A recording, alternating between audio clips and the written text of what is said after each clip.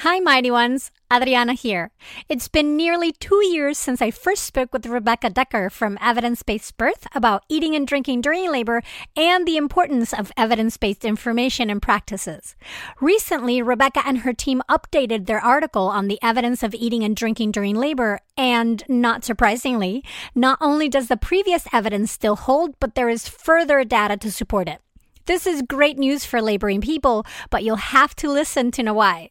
Rebecca is super busy at the moment, so we decided that instead of recording a whole new episode, I'd rebroadcast our previous conversation, and then at the end, I'm going to come in to tell you a bit more about the updates and where you can download a PDF to share with your care provider. All right, here we go.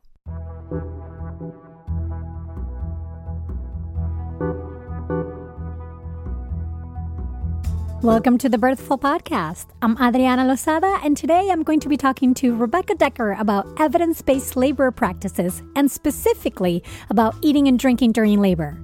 It turns out that many hospital labor practices are not based on evidence and can, in fact, be detrimental to the process. How can you know what's what? Rebecca has the answer. Stay tuned. This episode of Birthful is brought to you by Megan Othling, a birth doula in Albuquerque who is all about offering women the information and support they need to make their own empowered birth choices. Learn more at womanofvalorbirth.com. The Birthful Podcast, talking to maternity pros to inform your intuition.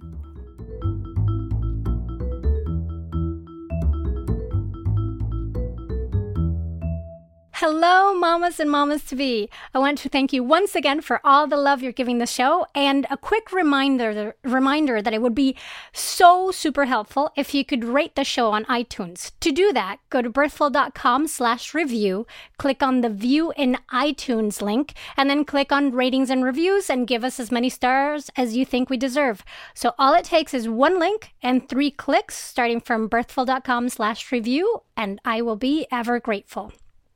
So today, it's an honor to have Rebecca Decker as a guest on the show. You're probably familiar with the website evidencebasedbirth.com, and if you're not, you need to be. So after listening to the podcast, that's the first place you're going to go. Well, Rebecca is the mastermind behind that invaluable site, which just turned 3 years old. Although her academic research career began with a focus on testing treatments for depression in people with heart conditions, Rebecca has built a strong reputation in maternal and child circles for her pioneering work as the founder of Evidence-Based Birth, whose mission is to get research and evidence into the hands of mothers and families, inspiring them to make more informed decisions about their care. But as this is far from all that Rebecca does, she's also assistant professor of nursing at a research-intensive university in the U.S., and how lucky are those students? She has a Bachelor of Science in Nursing, a Master of Science in Nursing, and Doctor of Philosophy in Nursing. Rebecca also serves as a peer reviewer for maternal health research journals, volunteers on the advisory board for ImprovingBirth.org, and has presented to a numerous of leading organizations in the birthing field, including the American College of Nurse Midwives, the March of Dimes, and Lamaze and Donna International. Rebecca, thank you so much for being on the show.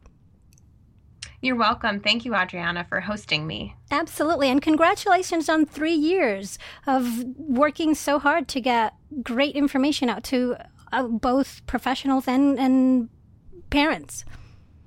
Thank you so much. It's hard for me to believe it's only been 3 years, but at the same time, it feels like it hasn't been very long. So it's kind of fun when I ask people, how long do you think evidence-based birth has been around? And they think it's been around for forever, but it's really only 3 years old. Well, it's very solid, and it's very, you've built something that looks really nice, and it's been redesigned, and now you have all this great merch. I gotta say, my favorite t-shirt is the one that says, "Babies are not pizzas, they're born, not delivered."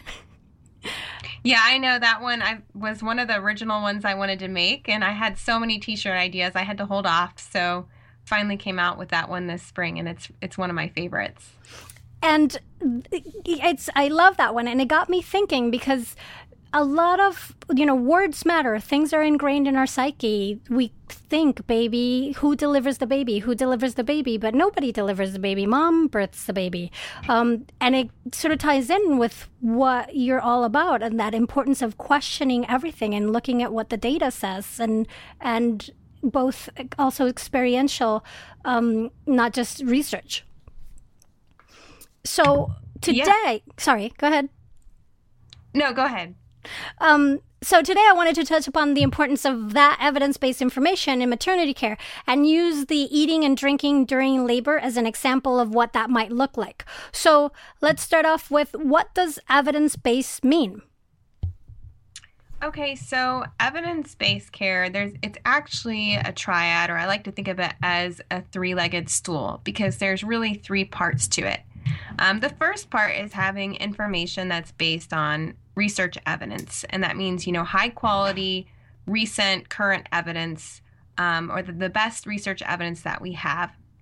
The second part of evidence-based care is having a healthcare professional, care provider who is trained in how to interpret research evidence and can help you apply it to your situation, using their own clinical experiences, to help inform how they translate that evidence to your unique situation.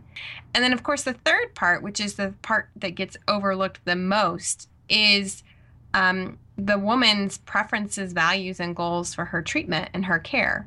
And that's the part of evidence-based care that, from the very beginning of evidence-based medicine, when it started about 25 years ago, the people who started that whole movement were very adamant that the patient, in this case, the mother's values, need to be respected, actively asked about, and that's a part of the evidence-based care. Is to elicit the woman's preferences and values and concerns. But unfortunately, that's the part that's often overlooked. People may say they practice evidence-based care, but what they're really doing is giving women the care that they think the woman should get without actually asking the woman what her preference is. So really, evidence-based care, if you nail it down, it's just those three parts. It's being attended by a care provider who pays attention to the evidence. It's having access to research evidence, and it's taking the woman's preferences and values into account. And you see a lot of that, the preferences of the mom being forgotten also in the language when you hear mom says, oh, they wouldn't let me do this, or they're going to let me, go to 41 weeks, or they're being that she's not in, the language translates that she's not the one that's actually making the decisions, as they're kind of being made for her. Yeah, and exactly. We kind of have a twofold problem. And the first is that a lot of healthcare professionals are actually not practicing based on best research evidence. And the other half of the equation is that, mothers are generally not being listened to, or their preferences there's no concern about their preferences. So we kind of have a twofold problem there. And it may be that research evidence supports, that maybe the benefits of one course of action, those benefits outweigh the risks, but you really have to take into concern the woman's unique individual situation and what her values are. And so we kind of have gaps where it's difficult for women to get care because there's just not as much of a respect for patient-centered decision-making. And then also there's that whole lack of practice based on evidence to begin with. Right, because there's quite a bit of practices that happen in the birthing center or the hospital setting, the birthplace, that are not necessarily based on evidence, and that can in fact be detrimental to the process of labor. And I think we can see a little bit of that when we look at the eating and drinking during labor, which traditionally is something that tends to be thought of as something moms need to avoid. So when you were looking at the evidence, what did you find? Are you talking about research evidence for eating and drinking during labor? Yes. Yeah, so that was one of the first questions I looked at. So I started evidence-based birth in 2012. And really what I did was I made a list of everything that had happened to me personally. And I made it my quest to go find the research evidence, to look at the history and, historical evidence and current evidence, and find out what shaped our care and why did that treatment or that rule come into practice and what was the evidence behind it. So eating and drinking during labor was one of the first ones because, for me personally, that was a hard one. I had a long labor with my first baby of 24 hours. I had premature rupture of membrane, so my water broke before labor began. So that, automatically puts me at higher risk as a first-time mom for a longer labor. And from the time I set foot in the hospital, I was told that I was NPO, nothing by mouth. And that meant I wouldn't be able to eat or drink anything the entire time I was in labor in the hospital. Unfortunately, I ended up having a 24-hour labor. So that meant that I was not allowed anything by mouth for those 24 hours. I was hungry, I was thirsty, I was tired, and there was nothing for me to do to, regain my energy. So I looked at the research evidence and I found right away that there was a Cochrane review. The Cochrane Library it's a nonprofit foundation where they look at the research evidence and they put them into something called meta-analyses. That's like a big study. So they'll take all of the smaller studies and combine them into one big study to hopefully show, are there any differences between groups? So in this Cochrane study, they looked at 5 randomized trials where women were randomly assigned, like flipping a coin, into 2 groups to either be nothing by mouth like I was, or to be given the opportunity to eat and drink during labor. And there were 3,100 low-risk women in these studies, and they found no differences between the groups in the C-section rate, the instrumental like forceps or vacuum rate, APGAR scores, or any other health issues. Mm-hmm. So basically, they found that there were no benefits to withholding food or drink, and that their conclusion was that women have the right to choose whether or not they would like to eat and drink during labor. So if you go back to the history of why we started doing this in the beginning, mm-hmm. it's because there's this problem called aspiration, where your stomach contents you can like kind of vomit them up a little bit and then aspirate them back into your lungs. That's called aspiration. Which is certainly something you don't want to happen. Right, and it's something that you worry about if you're having an emergency C-section or emergency anesthesia. So this was an extremely rare health problem that was first reported in the 1940s. But if you have any familiarity at all with how medicine has changed since the 1940s, anesthesia techniques have changed considerably. And there's also a greater use of epidurals. And so these 2 factors have made aspiration during surgery like an incredibly rare event. So that, they found, they looked at all the maternal deaths between 1979 and 1990. There were about 4,100 maternal deaths in the U.S. in that decade. And they found that, researchers found that the risk of aspiration during a C-section was about 0.6 per 1 million women, or approximately 7 events in 10 million births. You also have to remember back in the 1940s, if this happened, that was before we had antibiotics, so you could develop an infection in your lung and become very sick, and there was no way to treat it. So when I looked at the research on this and I found, wow, that's, basically 0.7 per 1 million women will experience this, that means you're more likely to be struck by lightning than to die from aspiration during a C-section. So basically, the research evidence shows that there is no evidence to tell women that you are not allowed to eat or drink during labor. But research shows that in the U.S., 80% of women who have a vaginal birth are told that they're not allowed to eat during labor. And that number comes from the Listening to Mothers survey, which is an amazing, high-quality research national survey put out by Childbirth Connection. So basically 80% of women in our country who have vaginal births are being told they're not allowed to eat anything or have any nutrition during labor, even though there's no evidence supporting it.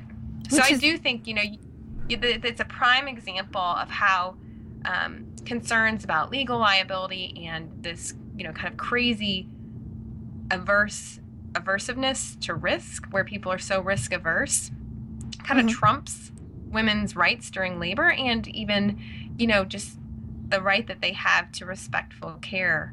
And so that's something that it's just kind of the tip of the iceberg. Right. And not only that, but in this particular case, the not eating can actually hinder your progress, because especially if you're having a long labor, you need energy, you need fuel to get your body through all this hard work that it's doing and replenish fluids and get some energy so you can continue in your labor and be able to, birth your baby. Right. And, birthing centers, alternative birthing centers or freestanding birthing centers are a great example of how women can eat and drink freely during labor without any adverse events from it.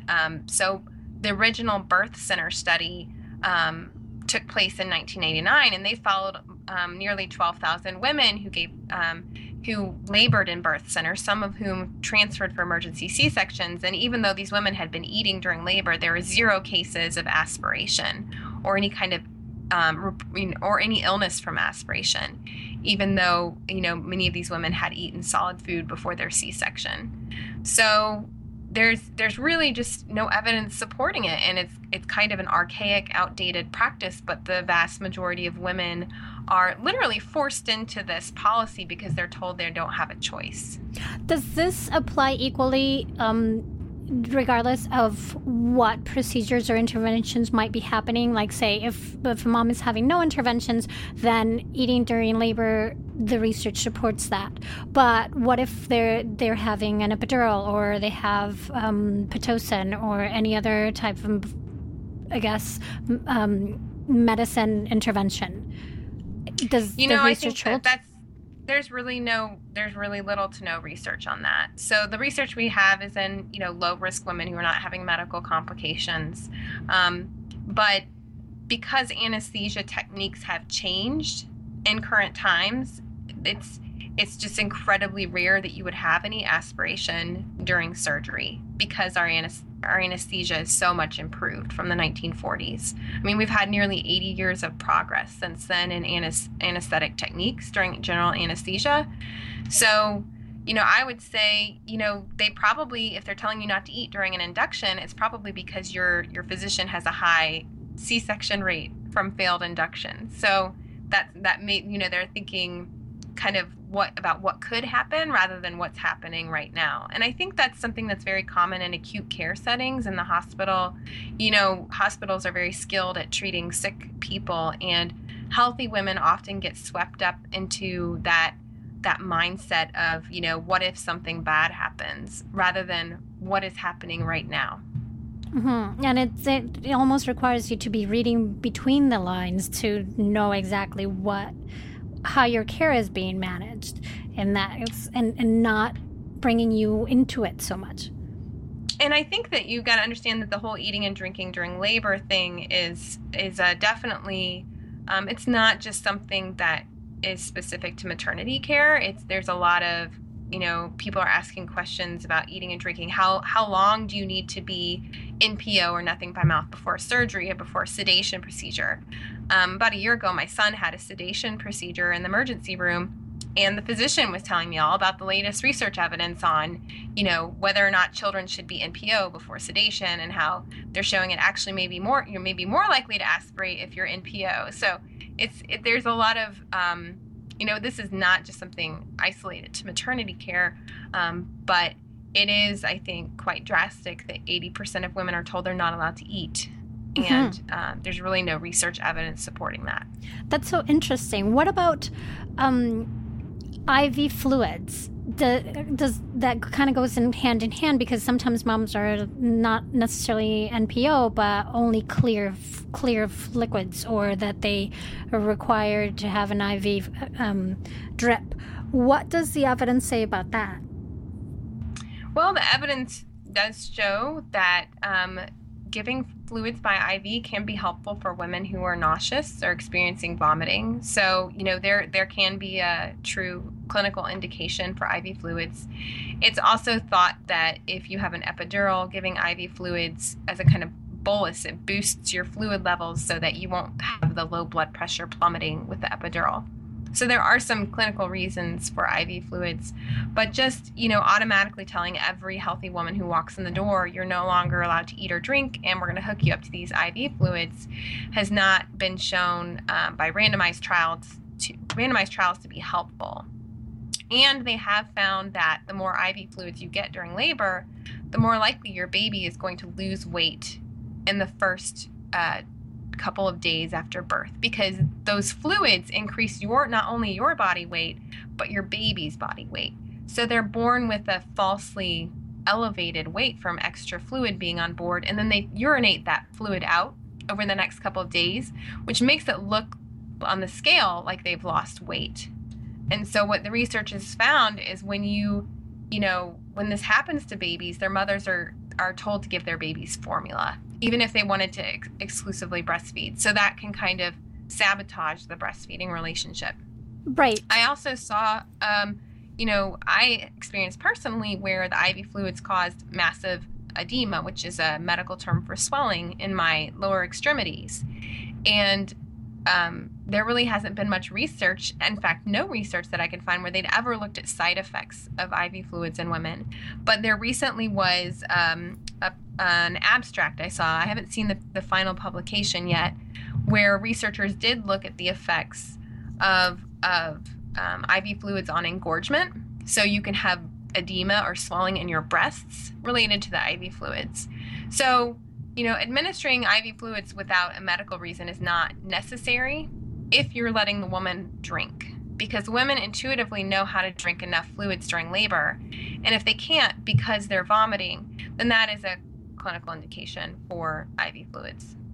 And I love how always within birth, it's not just the minute that you're experiencing or the hour or whatever's happening in labor, but it's all this interconnectedness of now if you had IV fluids during birth, then it affects your baby's weight, which then is going to affect the care you're going to get from other care providers that, your pediatrician or the nurses around you, because they're concerned about the baby's weight dropping below normal, what is known as normal ranges. And then you have to have formula when in fact it was just that the baby's weight was just, it was more than... It was water weight. Yeah, it was water weight. There you go. Thanks. Yeah. But the moms don't know all those interconnections, and it's not just the one care provider, it's every single care provider that they see. If that one person is not up on the research or practicing evidence-based care, then they might face consequences from a previous intervention or situation. And it's just fascinating to me. Yeah, and so I think one of the most important things to know, though, is that there is no one single right decision. The answer to any question of should I do this or should I do that is patient-specific or woman-specific. It really depends on, what does the research evidence say? What is the clinician's experience telling them? And, what are the preferences of the woman and her family? So, for one woman, it may not be the right decision to eat and drink during labor. And for another woman, it may be, so it's really, that's the evidence-based care is really individualized, and that's how it should be practiced. Unfortunately, that's how it's usually not practiced. So that's really interesting on my end as a doula. And one of the things that I find very helpful to get that sort of care providers to start thinking a little bit more in the individualized care is of asking the question, is there any reason why? Is there any reason why I can't eat during labor? Is there any reason why I can't, get up and go to the bathroom? Is there any reason why I have to be near the bed or in bed? And that sort of gets the care provider to look at the person specifically instead of just saying, no, that's something we don't do, or yes, or, it forces them to get out of the traditional cookie cutter care and actually analyze the situation. And if the reason they're thinking that she can't do that is because, I'm tired and I want to go home, then hopefully they're thinking in their mind, that's not probably the best care. So they'll rethink the situation. So I've found that helpful in any case under situations that is there any reason why? Mm-hmm. You have, so in terms of eating and drinking during labor and a few other evidence-based topics that you've covered, you have these fantastic downloadables, printables that mom can take to their care providers to help them talk about these issues before labor. Can you just rattle off the list of downloadables that they can find at Evidence Based Birth? Sure. So let me think. I'm in the process of making them look prettier. So hopefully I'll be able to, you'll be able to download the brand new ones soon. But they're freely available on Evidence Based Birth. If you subscribe to the newsletter, you can just go to evidencebasedbirth.com/newsletter. And once you subscribe, you get emailed the link to download the articles. And right now, let's see, I have printables on eating and drinking, IV fluids, failure to progress, which is the most common reason for C-sections in the U.S., vitamin K, water birth, doulas, the evidence for doulas, and I'm working on 2 new ones about what is a due date and evidence for inducing if you go past your due date. Mm-hmm. That was the most recent evidence articles that you published. Right, and so I actually have somebody working with me, a midwife who's an expert in writing materials at a lower reading level, and so she's working on that with me right now. We're working on getting 2 handouts based on the due dates article, which is very lengthy and very technical, and breaking it down to make it easier for moms and families to understand. And the rest of us who don't have PhDs in nursing. Yeah, although you'd be surprised, I'm amazed at how much women and birth professionals, doulas and childbirth educators, are just soaking up this information and want to learn as much as possible. And I think we've really entered a new era of one, they call it the E-patient, is the slang term for it. And that stands for the engaged patient. In our case, women aren't necessarily patients because sometimes they're healthy, but just people are more engaged in finding out the research evidence behind their care, and they want to know, is this evidence-based? What does the evidence say? So we're entering this whole movement where consumers of healthcare are becoming more empowered, becoming more engaged, and really want to be involved in knowing the research evidence behind their care. And so I feel like I've been riding the crest of that wave. I kind of saw it coming and I jumped on top of it, and that's how evidence-based birth came into being, and I think it's only going to become more and more common. Mm-hmm. And I really appreciate that you did, and hopefully through more articles and more professionals trying to get, and moms also getting the word out, will get that to keep snowballing and that wave to keep growing. I wanted to ask you, so what's your next article? What are you working on now? So right now I am working on an article all about advanced maternal age, or pregnancy after the age of 35. And I'm really excited about that because that's just one of the hot topics right now. And I'm going to be presenting a session at the American College of Nurse Midwives all about evidence-based care for women who are over the age of 35. So I'm working on my presentation for that right now, and then hopefully the blog article will come out shortly after the ACNM conference. Fabulous. Well, I'll be looking for that, waiting for it very much so. And of all the stuff that you've worked over these past 3 years, what's been your favorite? Do you have a favorite? Oh, I don't know if I have a favorite. I think I have some that are not my favorites. Which are not your favorite? I didn't like writing about Group B strep, for example. I mean, it's interesting, and I look back at the article and I can't believe I did all of that work, but maybe it's just because it's not something that ever personally affected me, so I wasn't as interested in it, but it's a pretty controversial topic. So sometimes I look back at my articles, I'm like, wow, that was a lot of work. I can't believe I spent that many months researching Group B strep. But, I just, there's so many things that I still want to write about. It's just I have a never-ending list. So I've enjoyed almost all of the articles I've worked on. I've especially enjoyed working with more people on the articles. For example, on the article all about your water breaking before labor starts, I worked with the PhD student, and it was just great kind of having a more team aspect to that. Mm-hmm. So I'm looking forward to doing more team-based articles where it's not just me doing all of the work, but where it's a team of us working on the article together. Sounds fantastic.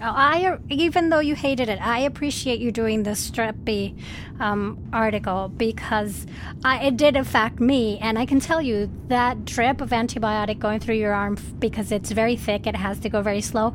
It is it's annoying. It's even more annoying than the ebb and flow of labor, that you know that it's coming. It's this thing that you just want to end so you can get on with it.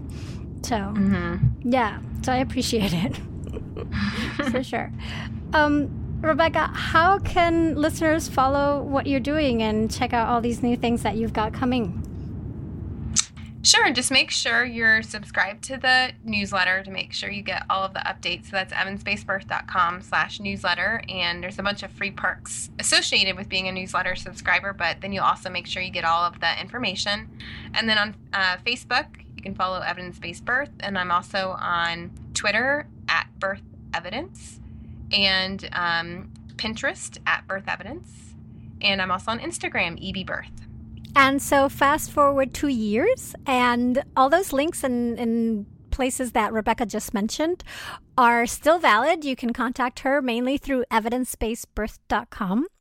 And so what has changed in these 2 years in terms of the eating and drinking during labor that warranted the update for the article? So mainly, it's the number of meta-studies that were used for review has increased.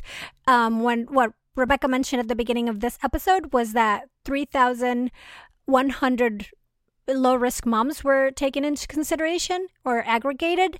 Now it's 3,982. So that's 882 more people in being looked at to find the conclusions, right? To reach the conclusions. And what was found was that people during labor, under less restrictive eating and drinking policies, have shorter labors by about 16 minutes, with no other differences in regards to cesarean, vaginal births, or operative vaginal births, vomiting, newborn APGAR scores, or any other health issues. So basically, that still stands. Doing less restrictive eating and drinking policies may even make your labor 16 minutes shorter. Now, one thing that I consider really big in terms of things having, what's come up in the past 2 years is towards the end of 2015, several researchers at the annual meeting of anesthesiologists in the U.S.